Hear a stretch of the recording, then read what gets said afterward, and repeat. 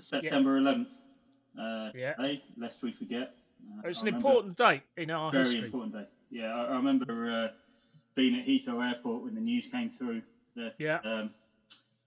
Host Unknown had released another smash hit called "Lost All the Money." Yeah, indeed, it was a breakthrough actually. Yes, we had.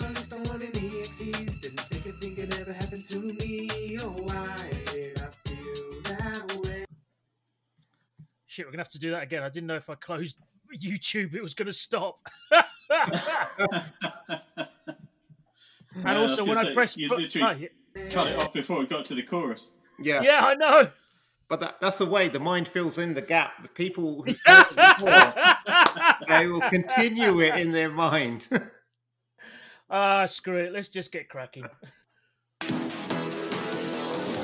You're listening to the Host Unknown podcast.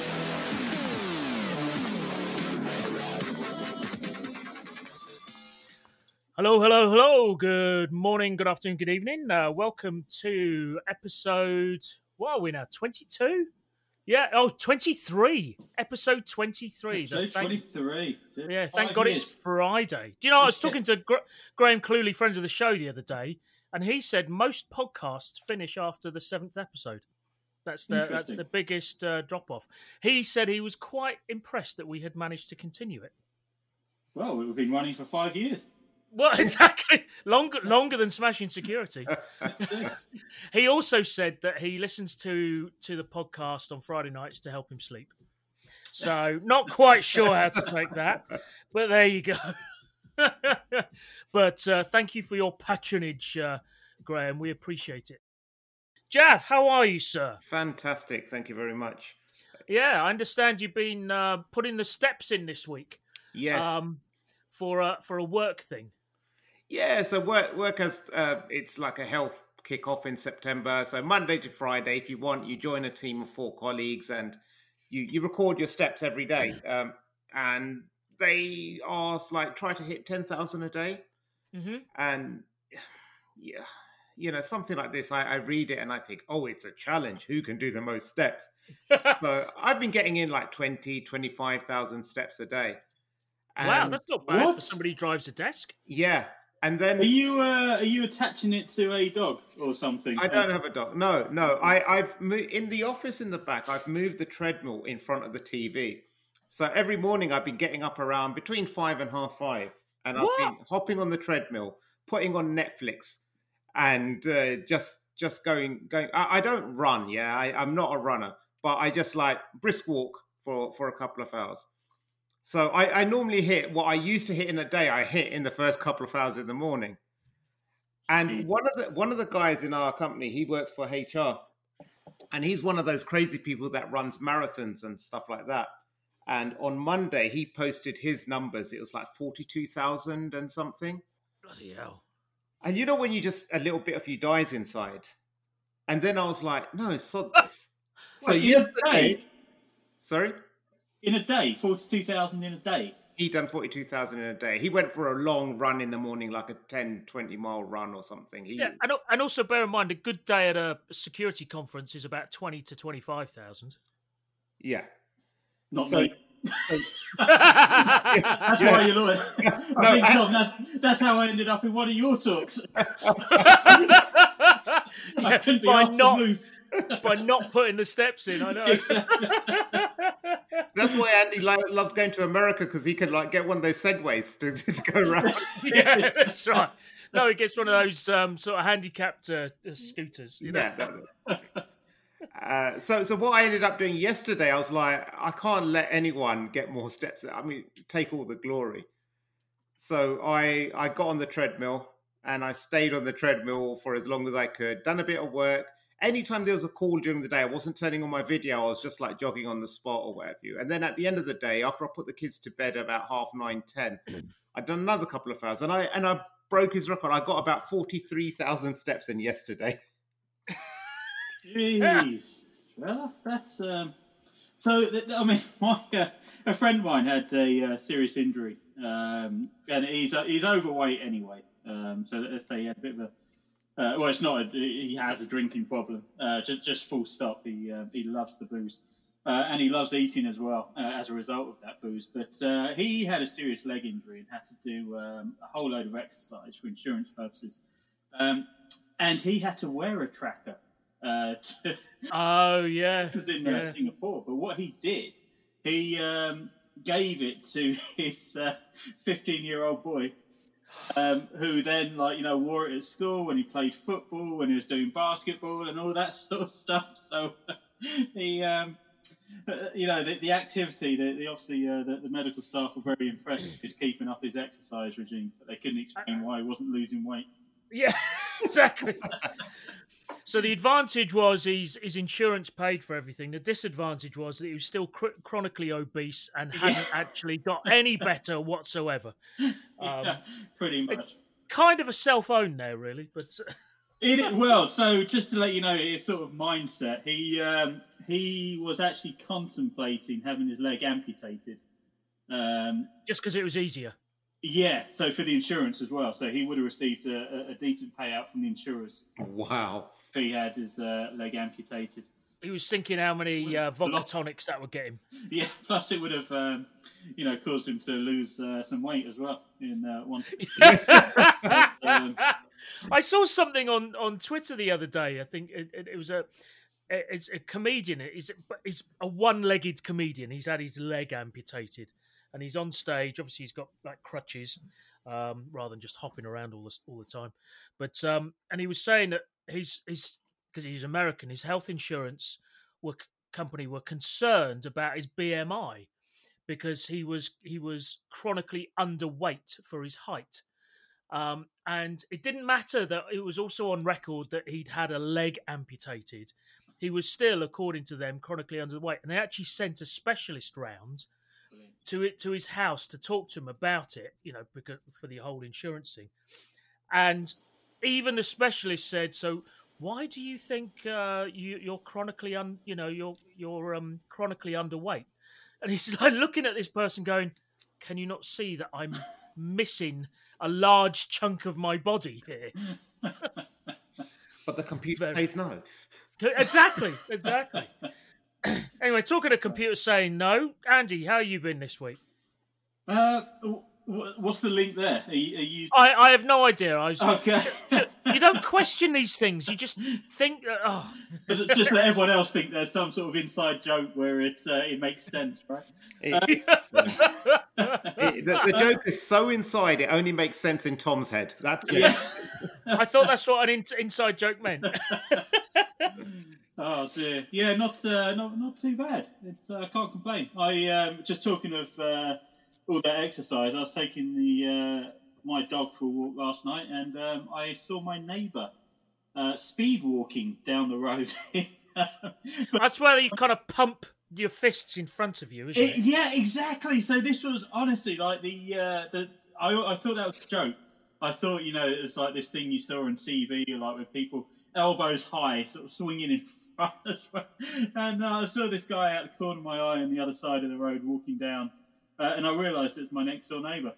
And he was constantly checking his watch. I'm guessing his pulse or something. But yeah, just went straight past, and then he wanted to hit 44,000 steps, probably. Yeah. But it was funny, not that I speak to him often anyway, but no. I certainly didn't speak to him last night either.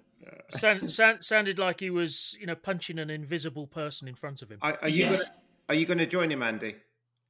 Not a speed walker. I'll be honest, Jeff. I'm built for comfort, not speed. Yeah, it reminds me of this old episode of Malcolm in the Middle. The dad, who what's his name, Heisenberg, Bryan Cranston. Cranston, yeah, he gets into speed walk, and it just escalates where he starts walking, then he gets more competitive, and then by the end he's got those streamlined helmets, and he's got the whole lycra outfit. Oh, that's right. Yeah, I do remember that one. Yeah, and there's one guy, he speed walks faster than he can't, and he films him, and in slow motion he says, "Aha!" Every third step he actually takes both feet off the ground, so it's like.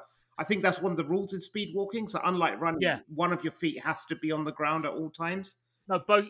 Yeah, that's right. That's right. Yeah. So, because walking is an Olympic sport, isn't it? It is. Yeah, they all walk like they've got cramps in their stomach. Yeah, yeah, and like their hips are dislocated. Yeah. Yeah. It's very bizarre. Wait, very bizarre. What? It's an Olympic sport, did you say? Yeah. Have you never seen it? It's like at the whatever. It's over long distance. It's a walk thing. No. It's quite slow. Compared to watching Usain Bolt, for instance. Do you know Usain Bolt? Out of, I think it's something like the last 15 people who've broken the 100-meter sprint record. 14 of them, at some point in their sort of careers, have been banned for drug taking, as in enhanced drug. Performance enhancing drugs. Right. Only one of them hasn't, but that's Usain Bolt. Right. He's the only one who's not had any kind of, score against him. Controversy, yeah. Yeah. Fair play. So he's either very, very clean or almost really Lance Armstrong. Yeah, Lance Armstrong clever. Well, not so clever in the end. Well. Anyway, so what have we got for you this week? Let's see what the show notes say. We've got, unsurprisingly, in first spot, we've got a tweet of the week. Billy Big Balls, rant of the week. Will we have a little people today, Jav? To be decided. To be seen. Let's not ruin the surprise. Let's keep hanging on to the end, because I know that's the only reason they joined the show. Indeed. So that'll be a no then. So fine, no problems. But, talking about this, your Billy Big Balls last week, Jav, about the person who went into the shop and pretended to be a cashier. Yeah. That reminded me of two stories. Well, it reminds me of one, and my mother told me about another one. So the one my mother told me about was like in the sort of 70s or 80s. These two guys walked into Harrods during their sort of New Year sale period or something like that, when it was really, really busy. They walked in there with a shopping till, found a spare space, set up, and basically took money from everybody. It was a cash-only thing. Took money from everybody for all the stuff they were buying, and then at the end of the day, walked out. Genius. And the other one, the one that I was reminded of, was Bristol Zoo. And Bristol Zoo, there's not much parking around it, etc. And there's a strip of sort of dead land, as it were, that's for about 20 years had been used as parking, and as an old boy used to walk around and take your money, give you a ticket to put in the window, etc. And this went on for a couple of decades. It was quite close to outside the zoo, and then one day he just didn't turn up, and people were going to the zoo and saying, "Look, we tried to pay for parking, but the guy who normally takes money isn't there anymore." And they went, "Oh well, he's not one of ours. We'll look into it." So they phoned the council and said, "Where's your man?" And they said, "We haven't got a man. We thought it was yours." Turns out this boy had just been taking money for the last 20 years to park on this land that was owned by, someone, but not him. And then when he made his money, he just upped and left. Genius. Brilliant. Absolutely lovely. So that's I think they call that chaotic neutral, don't they? Is that? Yeah. Yeah. Do you remember that program called The Real Hustle? Yes. You also do some fantastic things they do in there. I remember one where they pitched up in a shopping centre and at Christmas time and did a gift wrapping service. And you literally just turned up. It was free gift wrapping. That was the thing. So you turned up, you left your presents, told, given a ticket, told to come back in a couple of hours. And all they were doing was just opening the presents, see what they were, and then taking out all the good stuff, then just disappeared. People going back with iPad boxes full of bricks and stuff. Yeah. Classic. Classic stuff. So sometimes the ballsier it is, the more people fall for it. Yeah. Well, that's it. It's because people just aren't expecting it. They're not looking at. You think it's so ridiculous. Why would anyone try it? Yeah. Exactly. Anyway, shall we move on? I think we shall. Let's move on to this week's Tweet of the Week. Smooth. smooth. Do you know what? Smooth. I Very thought so. smooth. And do you know what? I said that to Graham earlier this week. I said, hey, the jingles are getting much smoother. And there was this awkward silence at the end. And then he laughed and said, anyway, let's talk about... So, yeah, thanks, Graham. I was feeling good about myself until then, and then the anxiety hit home. But hey, so hopefully I'll keep up to scratch this week. Although so far it's signs are not looking good. Anyway, tweet of the week. This is me. So there was a tweet. I think it was late last week actually, but. Or was it early this week? I can't even remember anymore. I think it was this week. Oh no, that's right. It was Sunday. You raised it this week, yeah. Yeah, it actually came out on Sunday. That's right. And it was a Forbes article talking about the Stan Army or the BTS, basically the BTS fans, the K-pop, the South Korean pop fans, who kind of have self-identified as a power for good, as it were. They're massive fans of, and I don't even know the names of these bands, but the Korean pop bands. BTS, I think, is one of them. Massive fans, and they get together online, and they these pop stars. They also have to celebrate their birthday. So for instance, one of them's had a birthday recently. Built a web page to collect money for charitable causes and stuff like that. So, but they're known for basically loving K-pop, being fanatical about it, Right. and for sort of working together for good causes and all that sort of stuff. But also in a virtual world globally. And the article by Davey Winder was basically saying, should we be concerned about the Stan Army, as they're known? Named after Eminem's song Stan, as the fanatical fan. Although I think Stan Army is a little bit of a derogatory term to them, but I don't know. Anyway, so we were asked for media quotes. So as Jav knows, you get these things and you get given like 12 hours to reply to them. And I was asked to, should is the Stan Army a risk to for cybersecurity? Should we be concerned about it? And so I supplied, about 17 paragraphs and had one quote in the entire thing. But, as we all know, that's how it goes. Tom, you realise he asked you for a quote. He didn't ask you to write the article for him. No. He actually asked 4 different questions, I think. So I just replied to those 4 different questions. Anyway, he thanked me. He said it was useful.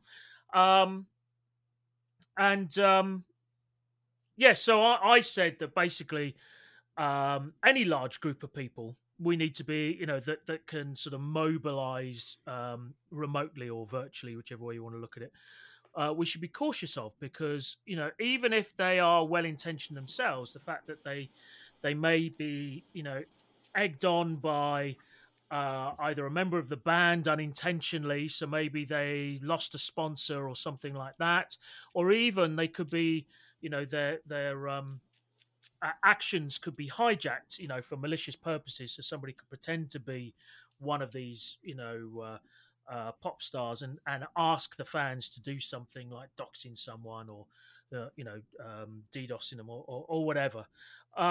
And so, like every threat out there, we have to be aware of it, and we need to be, know who's going out there.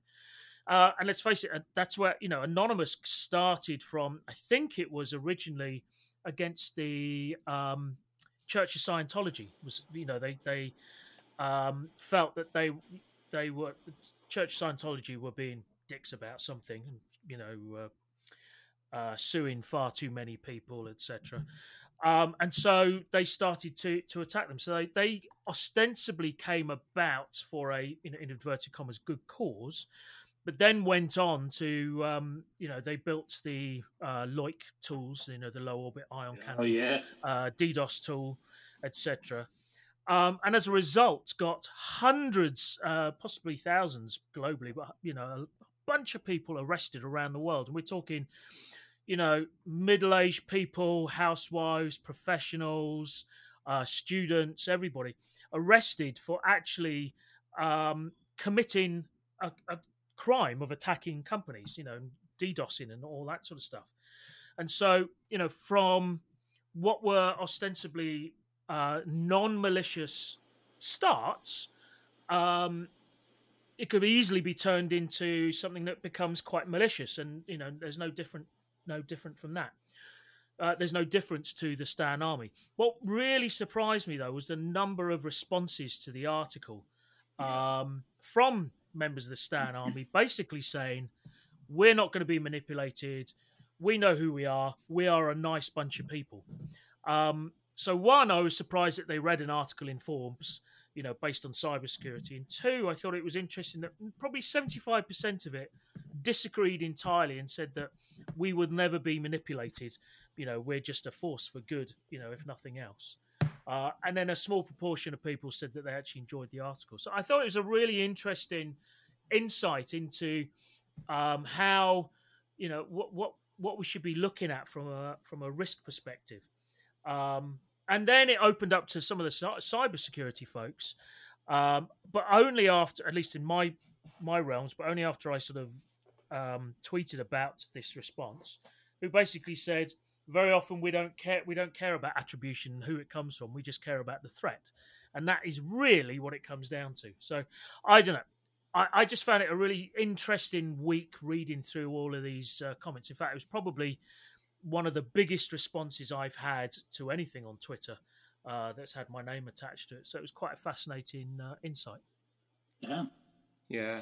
The thing is that this thing is not unique. Like you rightly said, it's been around for a while. I think the two things that come to mind is, one is like, people can still be with the best intentions and not be manipulated, but that's the whole thing about manipulation. You don't actually know that you're being manipulated when you're being manipulated. It's normally after the fact that you look back and think, all those warning signs were there. He was Kaiser Soze. Yeah, exactly.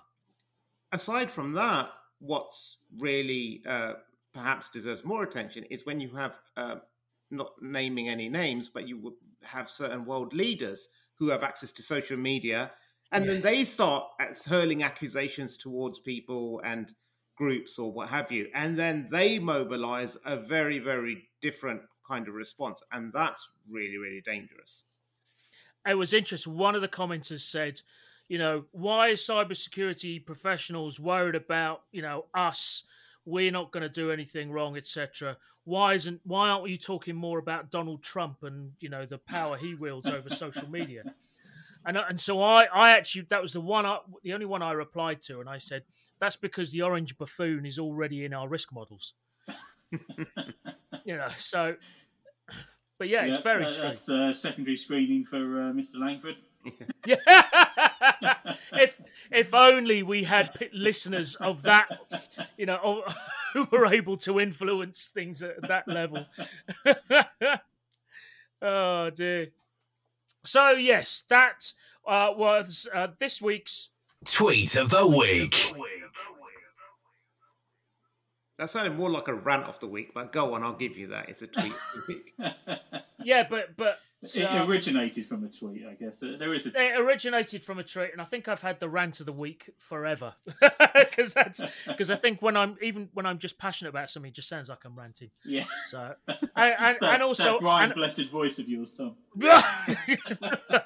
To arms, guns alive. And anyway, Andy had rant of the week this week. Yeah, every one of Tom's ex-girlfriend, he gets very ranty when he gets passionate. Every one of my ex-girlfriends. Yeah. Don't say that just yet. Yeah. Nothing's been finalised yet. Okay. Oh, dear. I know what we can listen to now. You're listening to the Host Unknown podcast. More fun than a security vendor's briefing. I tell you what, I'm glad that's in the show notes. I'd have forgotten to play that otherwise. What show notes? Hold on, you guys have notes? Yeah, we're not naturally this bad. I tell you what, let's saying Jav. Andy and Tom take the piss out of Jav, and Jav pretends to laugh and like. Oh, so you have got the show notes? Oh dear, as if it was that scripted. Oh dear. Right, I tell you what, let's move straight on now to you, Jav, and this week's Billy Big Balls of the Week. See whether he actually read his own story this week. Yeah. Hold on, give me 30 seconds. It's so this ties into what you were saying earlier in the show, Tom, about how these scams take place and they are effective because people just don't expect it. Like, how could anyone be so ballsy that, you know, to set up like a fake till in a shop or a free gift wrapping service? And this is along the same lines. It's two Nigerian men, wow, what a cliche there, have been arrested for allegedly scamming a German state. So the German state wanted to buy some PPE, and they were looking at this Dutch website, a Dutch provider. And what these two Nigerian gentlemen done, they cloned the website of the Dutch company. That's all the details that are there. So I assume they picked a lookalike domain or something, what have you. And they took the order off about £2 million for PPE, and they've done a runner. And after a few weeks, the Germans are sitting down saying, "Hey, our PPE hasn't arrived. Maybe we should go check." And so one of the German state employees, he got on a plane or whatever, went over to the company and said, "Hey, we look at this. We placed this order. You haven't delivered yet." And they're like, "Well, we've never heard of you before. We've never done business with you." So that kicked off an investigation, and the two suspects were arrested in Lagos. Lagos. Yeah, And yeah, it's not in Denmark. No, it's in Nigeria. Yeah. So I thought it was so. I mean, it's so ballsy. Like, you just take a website, you clone it, and say, "Yes, we'll take your payments." But also, I'm really surprised in the Germans who were buying that. They didn't do their diligence. They didn't do any due diligence. I mean, it's not like you're ordering a Raspberry Pi from or backing a Kickstarter for like 30 quid or something. You're spending £2 million. You want to kind of like maybe get on the phone with someone, maybe do some review checks, check their reviews on Glassdoor, all that kind of stuff. But yeah, so they just went, "Oh, this looks like the website. Yeah, okay, yeah, just put in your credit card details there, £2 million. Off you go," and then wonder why your PPE hasn't arrived. So it does. It seems to me, I reckon, knowing what it was like, certainly in the early days of the pandemic and stuff, and you couldn't get anything from anywhere, they were just happy they found a site that would sell them stuff. Or they thought would sell them stuff. Do you know what I mean? They thought, they were like, "Oh my God, if we haven't got this stuff, we're completely screwed." You know, and this is what, and then they were screwed. So. Yeah, and this is what all the scammers are relying on. Whenever there's a scam like this or what have you, they're either trying to entice you with something that's your greed or your desperation or love or money. Yeah. It's all these emotional triggers that they're trying to find which one will work best in this scenario. And you're right, but you know, again, I'd understand it if it was an individual who's not literate, who just goes online and buys something. But when you're a state department, it seems like a very emotion-based decision for especially a German state. Well, it's like, they obviously bypassed all their usual processes to do this urgent purchase. Which probably because they had to. They couldn't get it anywhere else, you know, or even. And you don't know, but maybe this was, $2 million is just a drop in the ocean for this particular state. I don't know. It does sound like a lot of money, but I mean, someone's going to, question this. Oh, of course, and it's taxpayer money at the end of the day as well. Yeah, that makes it even worse. But yeah, I can see. I remember in the early days of the lockdown, lying awake at night wondering how the hell I'm going to get pasta and toilet paper and hand sanitizer, because everywhere was sold out, and scouring Amazon for stuff, and ended up buying 20 bottles of sanitizer because that's all I could get through this particular supplier on Amazon, and 10 kilo bags of pasta that never arrived, but I did get my money back. Do you know what I mean? You just think, oh my God, I'll take anything at the moment, you know? So you can understand the emotion, but as you rightly say, this is a hell of a lot more than 15 quid for 10 bags of pasta, and you would expect a little bit more rigor, with taxpayers' money, money that isn't yours at the end of the day, and is for the protection of the people who are paying you to protect you, So it's unsurprising but disappointing. Yeah, and this is why you have these processes that you follow. In times of stress, you continue to follow that process. It's a well documented path with the right controls in place. It's I'm doing a webinar next week, and or webinars. I think I've got 5 to do next week, and one of them is on the psychological, not just the impacts, but the psychological processes that need to, or should be implemented during incident response.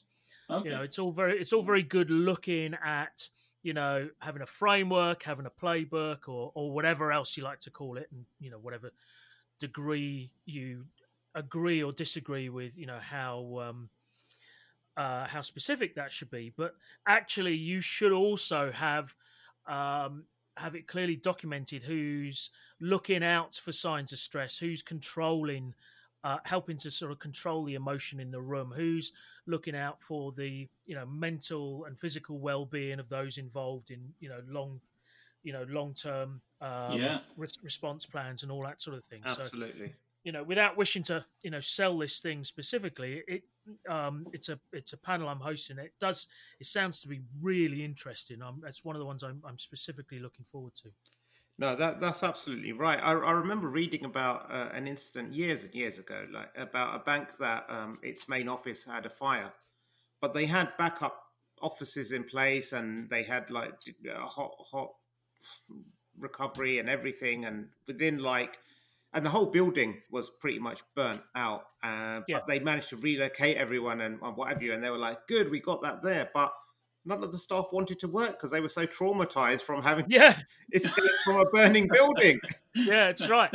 That's right. Did they at least hand out sort of baby wipes to get the soot off? Exactly. Yeah, I don't know, but it wasn't just for the day. It's a long-term thing. I mean, some people just especially if maybe they've been injured, or they've seen a colleague get seriously injured or burnt or something, and I don't know, maybe even die. They feel guilty about throwing colleagues behind them as they escaped. Yeah, or leaving, or not stubbing out the cigarettes, and that's right. Smoking in the office in the first place, right? Yeah. Yeah, it's so true. I mean, these are, you try and mechanize a process as much as possible, and yet you completely forget the, the organic part of the equation.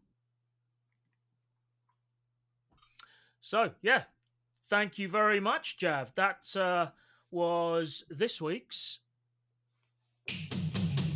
Billy Big Balls of the Week.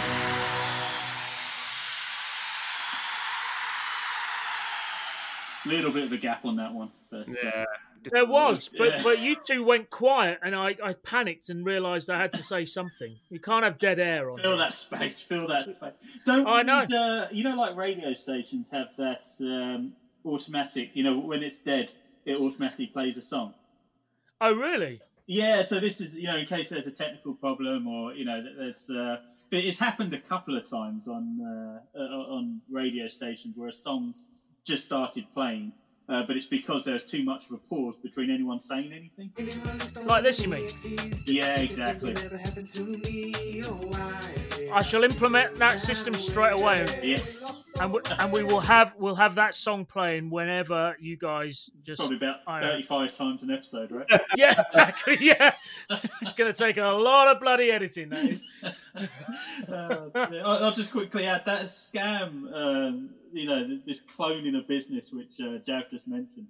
I did read something earlier today about a lady who had her Instagram business cloned. In August, like the last. What? Really? Business, yeah. She had like a soap business or a beauty product business, and people set up the exact same thing with an extra O at the end, like where it says co, the end of it, Little Soap Co or something. It had an yeah. And so I think she was running a competition or something. And so what they did, they basically cloned this page and started contacting all of her followers. Or everyone that had commented to win this competition, saying, "Right, congratulations, you've won. Send us your details." And I don't know what the end result of what they were looking for was, but it was just a great. It's just so easy to clone stuff now. If you're targeting. But isn't that interesting? Because Instagram, like Facebook, etc., it's an open platform, and if you do run that competition or something over an open platform like that, you can see exactly who your customers are. Yeah. Whereas traditional website or something like that, or email in or click here to enter, etc. The non-technical attacker wouldn't be able to leverage the people who had responded. Yeah. But again, it's about driving traffic. Instagram, you're likely to see it's that horrible Facebook algorithm where it shows up in your feed if one of your friends has interacted with it or something. Yeah. It's a double-edged sword. If you're not careful, everybody can see who's buying from you and therefore who your customers are. Yeah. But that's how you get sponsors. Apparently so. So who's? Do you remember what this soap company was called? Little Soap Co. Little Soap Co. Well, if you're listening, Little Soap Co., this could be you. Host Unknown. Sponsored by Insert Little Name here. Soap Co. You said it had an extra O at the end. Yes. The fake guys did. It sucks. We shouldn't laugh because there, but for the grace of God, or insert whomever you. Yeah. I mean, how would you feel if there was a hostunknown.tv or something? Yeah, maybe we can steal all their viewers. Yeah, that's right. Yeah. Oh no. We could steal both of theirs and double ours. And also, viewers of a podcast, not sure that works. No. But your mum will be like, Tom, you sounded very different on the podcast. Yeah, that's right. I'll rock up there one evening. There'll be a stranger there. Oh, hello. Have you met my son, Tom? Oh dear. Anyway, Andy, what do we know? What's coming up next? So this week we have a veritable buffet of just the biggest variety of the latest and greatest security news. From our reliable sources over at the InfoSec PA Newswire, who's been very busy. Go on. Just bringing us the latest and greatest stories from around the globe. Fantastic. It's not word for word, so I didn't actually have the show notes open at that point. I was going to say, you went off script there, and I was thinking, what the hell's going on here? This is not how we do things. I don't know. I'm back. I don't know. We mechanise this as much as possible, but it's the organics that always screw up. This is just turnkey. Like literally, any of us can be replaced, and this exactly. This show will continue. It reminds me of the Oscar Awards. When you have these actors who've been in loads of films, they get paid millions of films, and when they go up to announce the next awards, they're reading the auto cue and they're really struggling. And they're screwed. Yeah, that's right. It's isn't that what pretty much happened at the Oscars a couple of years ago when they read out the wrong winner? I don't remember that. No. Yeah, there was the wrong. Yeah, I remember wrong. Oh God! Brilliant. Also happened on the Eurovision Song Contest nominations as well, as I recall. Anyway, so PA Newswire, busy, greatest security news globe, blah blah blah. It's time for this week's Industry news.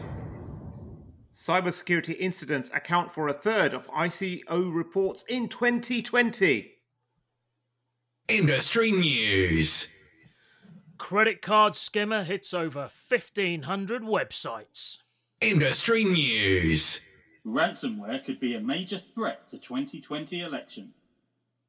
Industry news. B-Sides London and 44Con cancelled 2020 conferences. Industry news. SMBs invest in cybersecurity budget and firewall technology. Industry news. Businesses fear insider-enabled data breaches. Industry news. Threat Connect acquires Nemaya Security to add risk qualifier. Industry news. And that was this week's Industry news. Wow, I thought that list wasn't going to end today. Jeez! That was I think someone's taken their feedback on board. I was going to say, InfoSec Stig has taken on board, it's taken to heart our feedback. I think their boss must have listened to our plea last week and slapped them around a bit. Metaphorically speaking. Yeah, or maybe not. Maybe that's all it took. Well, from a distance of 2 meters and in a group of no more than 6. Exactly. Sad news about the B-Sides. B-Sides and 44. Yeah, so it would have been B-Sides 10th year, I believe. It was. That's right. One this year, wasn't it? Yeah. 10th year anniversary. And 44Con that'll be something like the 7th or 8th, isn't it? Something like Shame. Yeah, but unsurprising. I know B-Sides Delhi, for instance, which is my other favourite one, has cancelled, although they're running a virtual event now. So okay. They put it back to November just in case they could sort of squeeze it in, but couldn't change it in the end. So yeah, they're doing a virtual one. But yeah, it's very disappointing, and I must admit I kind of applaud the organisers of both 44Con and B-Sides for not going on and doing a virtual conference, because sometimes conferences are known for their networking and stuff like that. I understand why B-Sides Delhi didn't do it, because this would only be their 4th one. I think they're sort of still finding their legs in that sense, and I think it's important to maintain it. But certainly the B-Sides London and 44Con are that much more established. And possibly they can afford to not run something this year as well. Well, yeah, because also what it is, like you said, especially like these conferences, there's the big attraction is the networking area in the centre, and they couldn't have had that this year. No. Secondly, you need to have like temperature checks at the door. And you have to reduce the capacity to half so that you can spread people out. And so it's basically you have to sit in the track and you have to sit in there all day. And it just wouldn't be a good experience for... No, not I think just even getting people in through the door would have taken like a good few hours. Yeah, and also, let's face it, you just don't know what's happening. So like from Monday, 6 people or less, right? Yeah. You could have put in all of this effort, and then a week before you could have just had everything cancelled, and that's a huge amount of effort and money, which for a charity, ostensibly a charity and a non-profit, is problematic at best. I know. I'm really gutted though, because this year I got accepted to 3 international conferences and I had to do them all virtually. One was in Colombia, one was in Singapore, and one was just on Monday. It was in Cairo in Egypt. So I'm like, I could have been traveling the world, living the high life, posting my Instagram photos, making people jealous. But no, had to do them all from my pajamas at home. Yeah. When I moved into the new place, I decided to organise all of my old lanyards, because I keep all the lanyards from conferences over for the last 10 years. So I got like 10 hooks on the back of the door, and one for each year, and you can really spot 2020 All the others, I must have 15, 20 on them, apart from maybe the first few years where maybe I've got, 7 or 8, something like that. 2020's got 2. It's just, and that was January and February, basically. It's really noticeable. Pornhub every now and then releases some stats of their viewership. I'm sorry, what's that site? It's on Twitter. I saw the thing. And do you remember a year or two ago in Hawaii there was the erroneous the missile warning system. Missile warning. Yeah. And so they released their stats, and there's like normal stats, normal, and then like when the missile notification goes out, their viewership drops down to like maybe one person in the whole island. Yeah. That one person was committed to that particular activity right there. Right. Maybe they didn't see their text; they were just too busy. Yeah. If I'm going to die, I'm going to die with my best friend in my hand. Yeah. And then, as soon as it came out that it's a fake, it massively spiked up again. And I think that will correlate perfectly with your lanyard collection. Yeah. But unless, there's just to, bring the whole tone down, as Jack brought it onto Pornhub. And, that one guy that's committed, the Japanese word, I don't know how to pronounce it, correctly, but it's like Kenjatan or something, which is, it basically means like post-nut clarity. And it's like, right. The literal translation is wise man time. Wise man time. Before you make any, important decisions, you need to have this clarity. And, who's to say that this guy wasn't the smartest man out of everyone on that island? And thinking, right, I need to make some very important decisions in a very short space of time. Let me go to my old faithful playlist. Or he might have them, categorized by time. So he's got his sub 30-second playlist, and then his, Let's move on. Yeah, let's move on. Sorry, Mum. Oh dear. Right. So yeah, that was the industry news. That was very good. I enjoyed that, and thank you, InfoSexDig. We do like a little bit of a lot of content, and we applaud your commitment to your craft. Very, very good. Okay, so let's move on. What have we got now? We've got the sponsor jingle. Sponsored. Well, we've already done that. So we've done that. Who's sponsored? Yeah, exactly. Or it could be sponsored by Pornhub.co. I don't know what they would be hijacking. I'm not sure. Here we go. Let's go on to this week's Rant of the Week.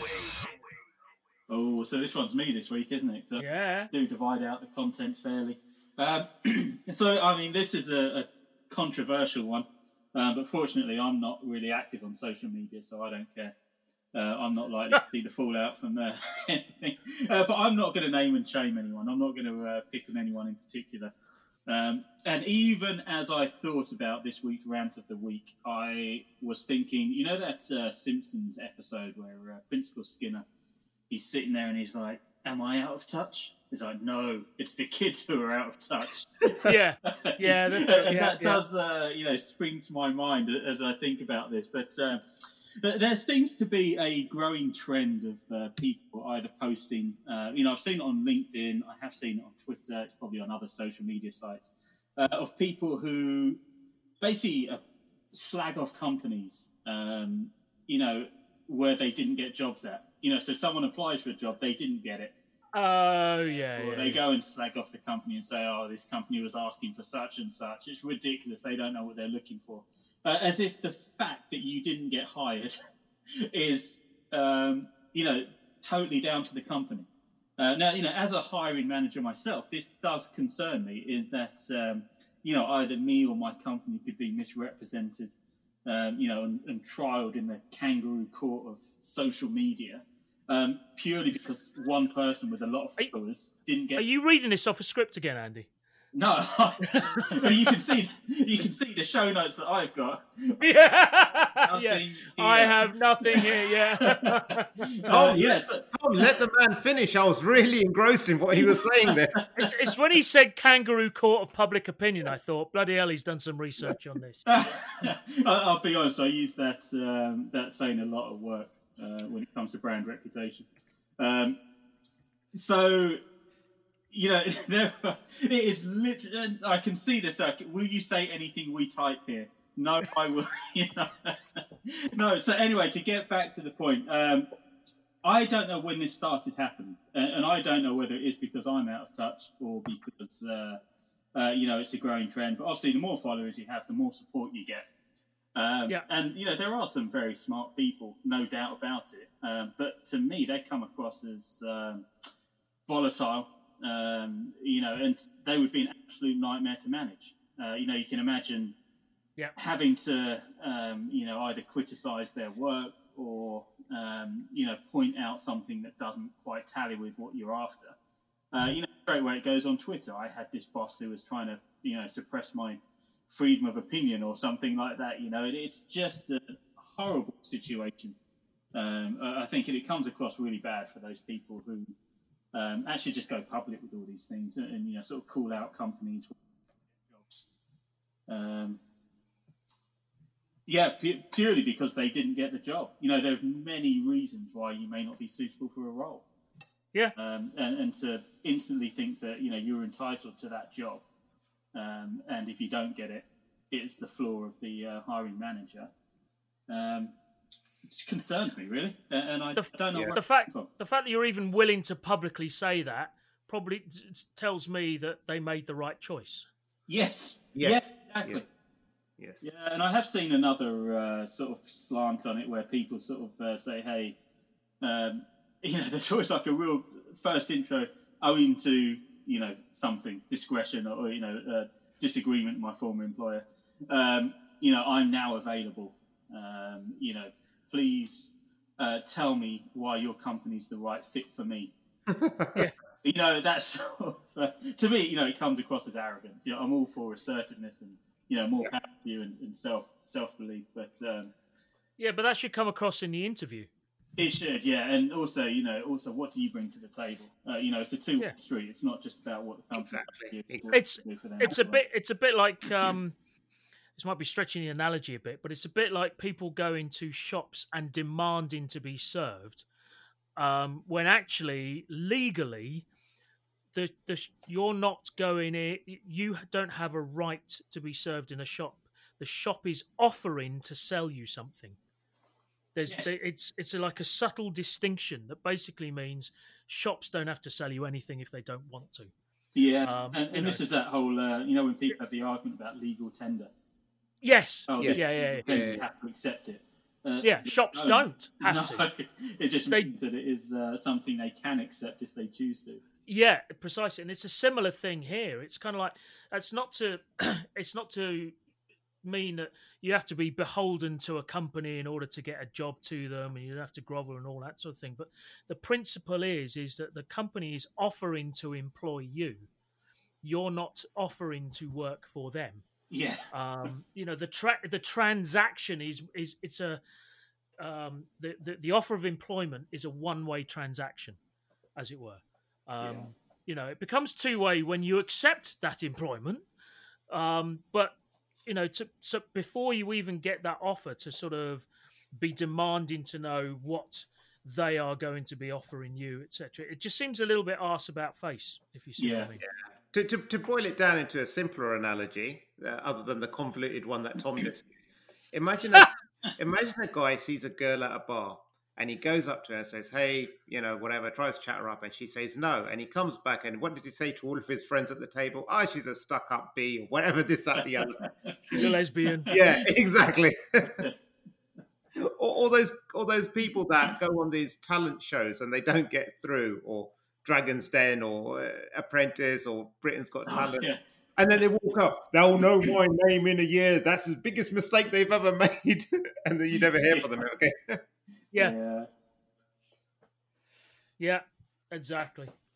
No, I think that's fair play, Andy, because I think, certainly on social media, we do end up with a lot of people, apparently paddling at the shallow end of the gene pool, Yeah. and their attitudes, and as you say, self entitlement.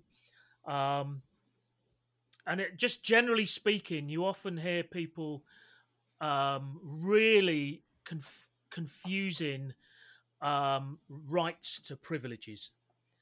People have very few rights in this world. They have many privileges.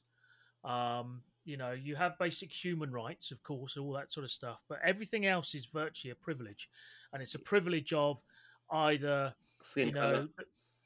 Of what? Skin color.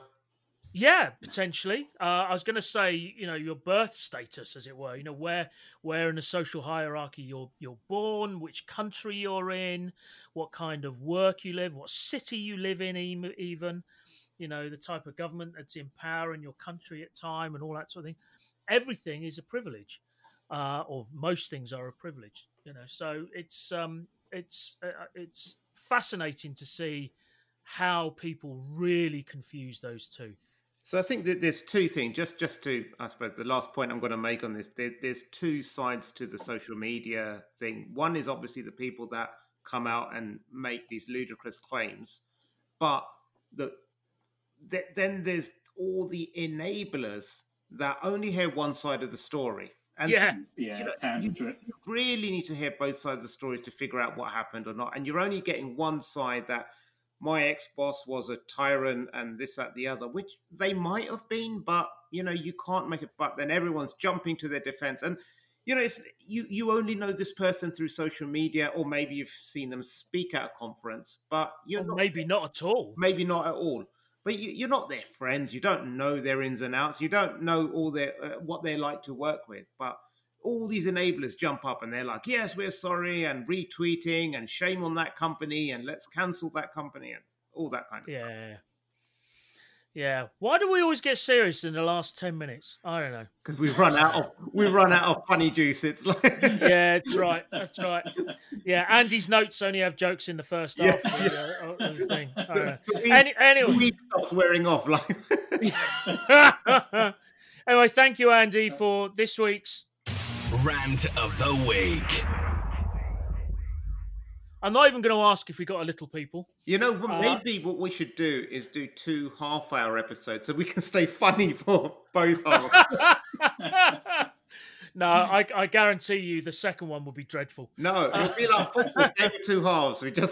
We record a bit, have a 15-minute break, and then come back. But leave it recording in between so that the listeners can go off for 15 minutes as well. Tom's mum's sitting there listening to this thinking, why do these guys think they're funny in the first half? Yeah, I mean, she knows I'm funny, but you two, no, definitely not. Definitely not. Anyway, thank you, folks, for listening. You've seen us through nearly another hour again. I remember when we first said this was going to be like a 12-minute podcast. Yeah. I think that's laughable. Yeah, well, the very first one was, and we got a whole bunch of stuff in. But yeah, we also used to sit in a room together and record it. Well, this is true. Yeah, and it was heavily edited as well, whereas I try and do as little as possible. There's one you're still editing from like 4 years ago, isn't it? 4, 5. Anyway, we're waiting for a death in the family first, aren't we? Yes. But Mr. Daniel, if you're listening. Anyway, gentlemen, thank you very much indeed for your time this week. Jav, thank you, sir. You're welcome. Thank you, Andy. Stay secure, my friends. Stay secure.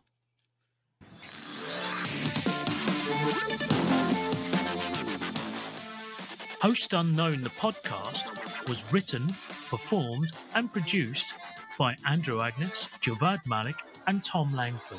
Copyright 2015 or something like that. Insert legal agreements here as applicable and binding in your country of residence. We thank you.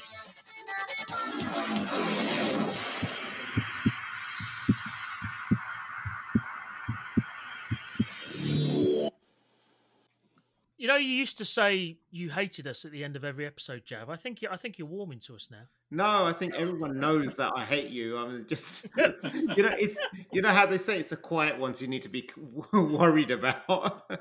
Oh well, we've definitely got no worries about you then. Yeah. Now I've stopped voicing my hatred and I just seize on the inside, and plotting my revenge.